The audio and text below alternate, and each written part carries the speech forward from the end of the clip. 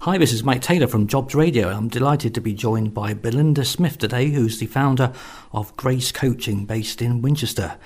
Belinda does executive coaching and one-to-one coaching for groups as well. So welcome, Belinda.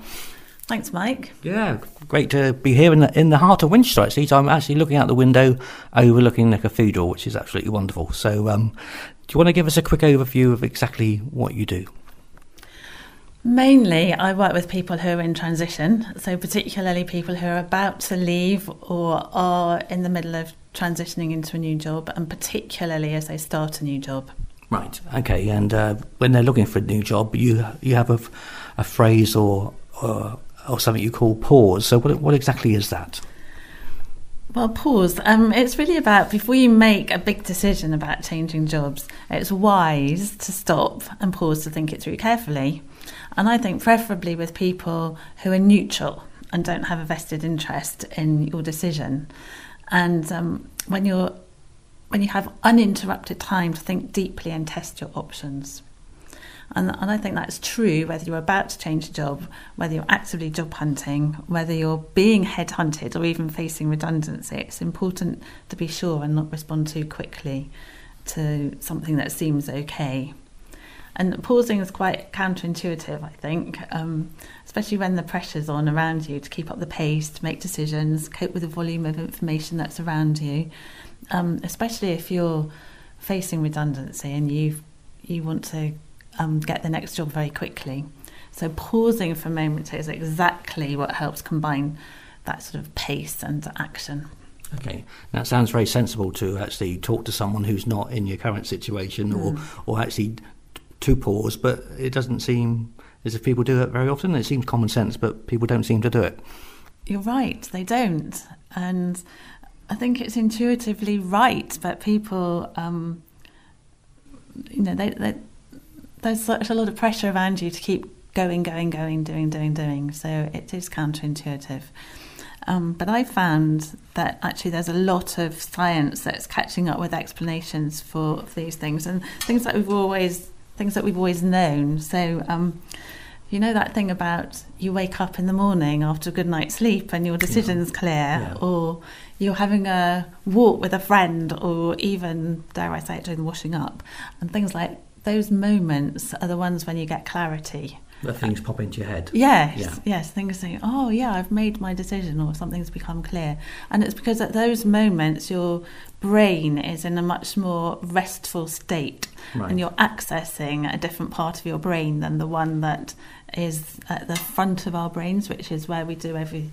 That's usually the place that we operate from. Right. So is that the day-to-day functional sort of stuff at the front, is it? Yes, it's called it's at the front. It's where you have this busyness, those sort of beta brain waves that are going on all the time. Right. And actually when you're resting, you can get much more what's called the alpha brain waves, which are the ones which help us make better decisions. Right, okay.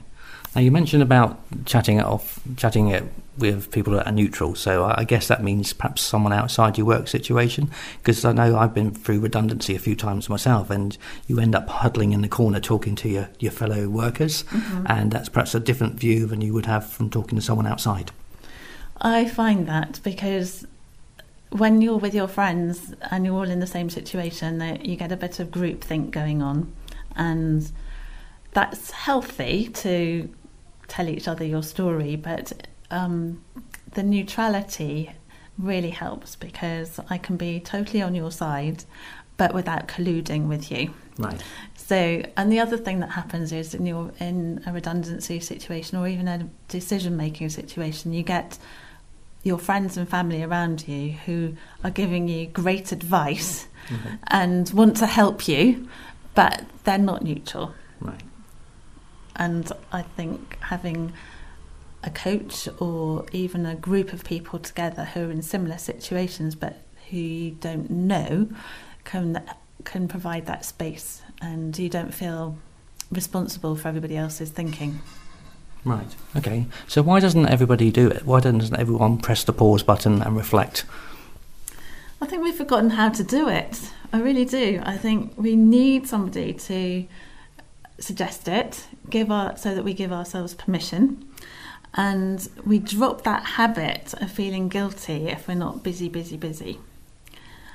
And we need to cultivate reflective habits once again, rather than thinking we should know the answers and be in control all the time. That's my view. Right. And I suppose there's so much going on. You've got your smartphone, you've got the television, you've got on-demand this, on-demand that. There isn't a lot of time during the day where people just sit still for 5 minutes and reflect. They don't. We don't. I don't. One of the joys of taking the train into London from Winchester is that the signal's terrible, so you're actually forced to stop and think. And often I encourage people to come to see me here. I've just seen somebody this morning who travelled down from London and is on her way back now. And that travel time has really given her the time to think. And that's what we all need to try and do now and then.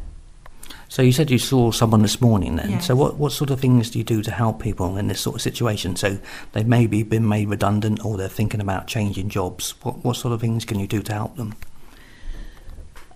One of the best things is literally to breathe. May sound simple, but we forget how to do that. So literally breathe deeply, think, and involve a number of different habits. So pausing, walking, journaling is something that I encourage people to do as well, because that's another forgotten art of actually writing down the things that you're thinking about. So yeah, that sort of reflective thing. And then when I get people together, or even when I'm coaching people on a one-to-one basis, I ask them two big questions. Where am I now? And that's giving people the chance to notice what it is that's led up to this point, whether it's very recently or over a long period of time. And what do I really want? Which again is a massive question that we probably return to and need to return to frequently. But if you can really think those things through, then you get a lot more clarity about where to look for a new job, what's the thing that's going to be most important to you, what the culture's like, as well as the content in your new job needs to be. So I guess it's fair to say that most people know where they are now because they've either been made redundant or situations have changed, but where they want to go in the future can take longer to actually find out exactly what they want to do.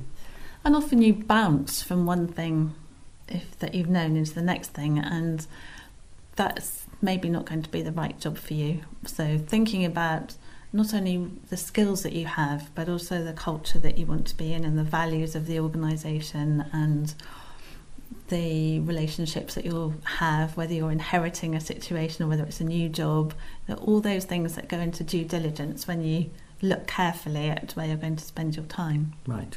And I guess by you talking or listening to what people are saying, then it helps bring it out themselves, so they typically come up with their own solutions. Would that be fair? Spot on. That is exactly what coaching is about, really. It's giving people the chance to hear themselves think.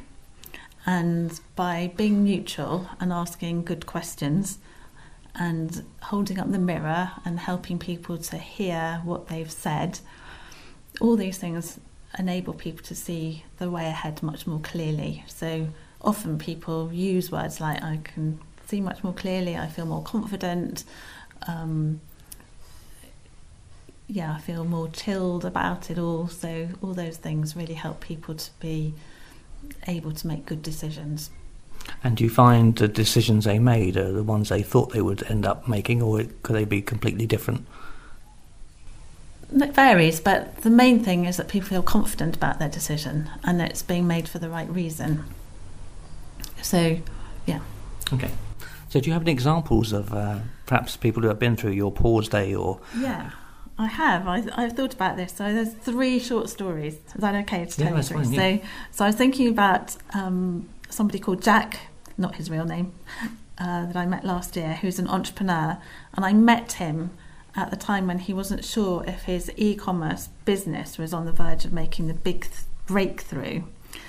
And he talked about the demands from technical challenges, a newly expanded team and investors, as well as the expectations from his customers and friends and family meant that there just weren't enough hours in his day, and everything felt very blurred for him.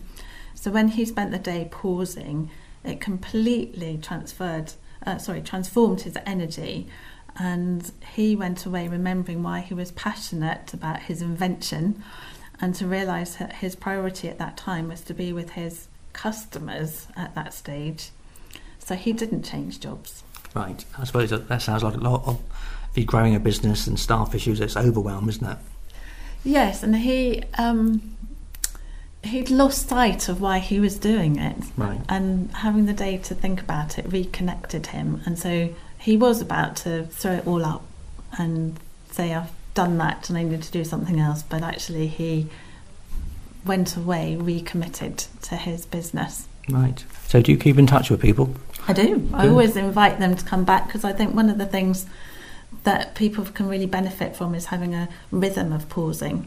Right. So it might be, so some people do come back, and it might be a season later or a year later. Some people come back a couple of years later to remember what it was that they thought about before and see where they've come, and to stop again and to literally pause. Yeah. So who's the second example? So Frank was somebody who was facing a big reorganisation. He was in a senior global role and that reorganisation was causing him uncertainty and clouding his judgment. And he used the day to think through a number of what-if scenarios and consider what was most important to him. He was actually offered redundancy, so he took that. That wasn't necessarily clear to him at the time that he came on the day, but he thought about what was important to him, and he went away and launched his own business. And he told me later that the courage of his conviction was what he discovered on that day. So he was somebody who did change jobs. Right. So had he not come to see you, that decision he made was known to him internally, but you were able to help him bring it out? Yeah, I really believe that. He might have got to the same decision, but it would have taken him longer, and I don't think he would have been quite as ready to see what was clear to him. It would have been a bit like getting through fog. Right. But the day that he had the prep that we help people with before they even get there, the day itself and the follow-up really pinpointed. In fact, that was a couple of years ago now, and his fledgling business is really flying now. Oh, excellent. And I think our third example is a female example. Yes, this was a lady, again not her real name, Renee, and she came along because she wanted to deepen the impact of her charity enterprise and yet keep her work-life balance in check. And I remember very clearly the insight that she had when she realised that she wanted to return to what she called her gritty frontier part of the world where she'd grown up, which was actually in Africa. And she wanted to spend time with the people who'd inspired her. And that's what she got from the pause day. And a year later she came back, and this time she brought a colleague with her. She'd been home to Africa and had come back really invigorated. And when she brought her colleague along, they were there to pause together and think about the next stage. So they actually evolved and reshaped their jobs. So they didn't change their employer, but they did change their jobs. And got more satisfaction from doing so. Much more. Yeah. Oh, brilliant. Well, that's fantastic. So do you have any dedicated resources that you could recommend to people if they want to go any further with this type of concept? There's a few TED Talks that I would highly recommend. There's one by a guy called Tim Tompkins called The Power of the Pause, which is great. And these TED Talks are what you find on YouTube? Yes, if you just Google TED Talks, you'll find them. So Tim Tompkins. There's another one which is called Got a Meeting, Take a Walk. That would be a very good one. That sounds a fascinating title. Yes, I think it is. It's literally encouraging people to walk and talk rather than necessarily sit down across a table. Anything by Brené Brown. She is totally inspiring. So that's Brene Brown. Written loads of books as well. She's really talks about being vulnerable and open and helping you to learn about you and your impact on the world around you. Nancy Klein has got a book and a website called Time to Think, which is packed full of ideas. For people who want to understand a bit more about the actual transition from one thing to another, there's a book called Managing Transitions by William Bridges. It's quite an old book, but I think the concepts in there stand the test of time. And I'd be delighted if anybody wanted to come along to a pause day or contact me about coaching. Yeah, and what's the best way for them to do that? My website, gracecoaching.co.uk. gracecoaching.co.uk. Well, thank you very much, Belinda. It's been a pleasure to meet with you today, and a fantastic view of the cathedral. So if you're thinking of coming on any of Belinda's coaching days, then you won't be disappointed. It's a fantastic place, and she's a fantastic coach. So thanks very much for your time. Thank you.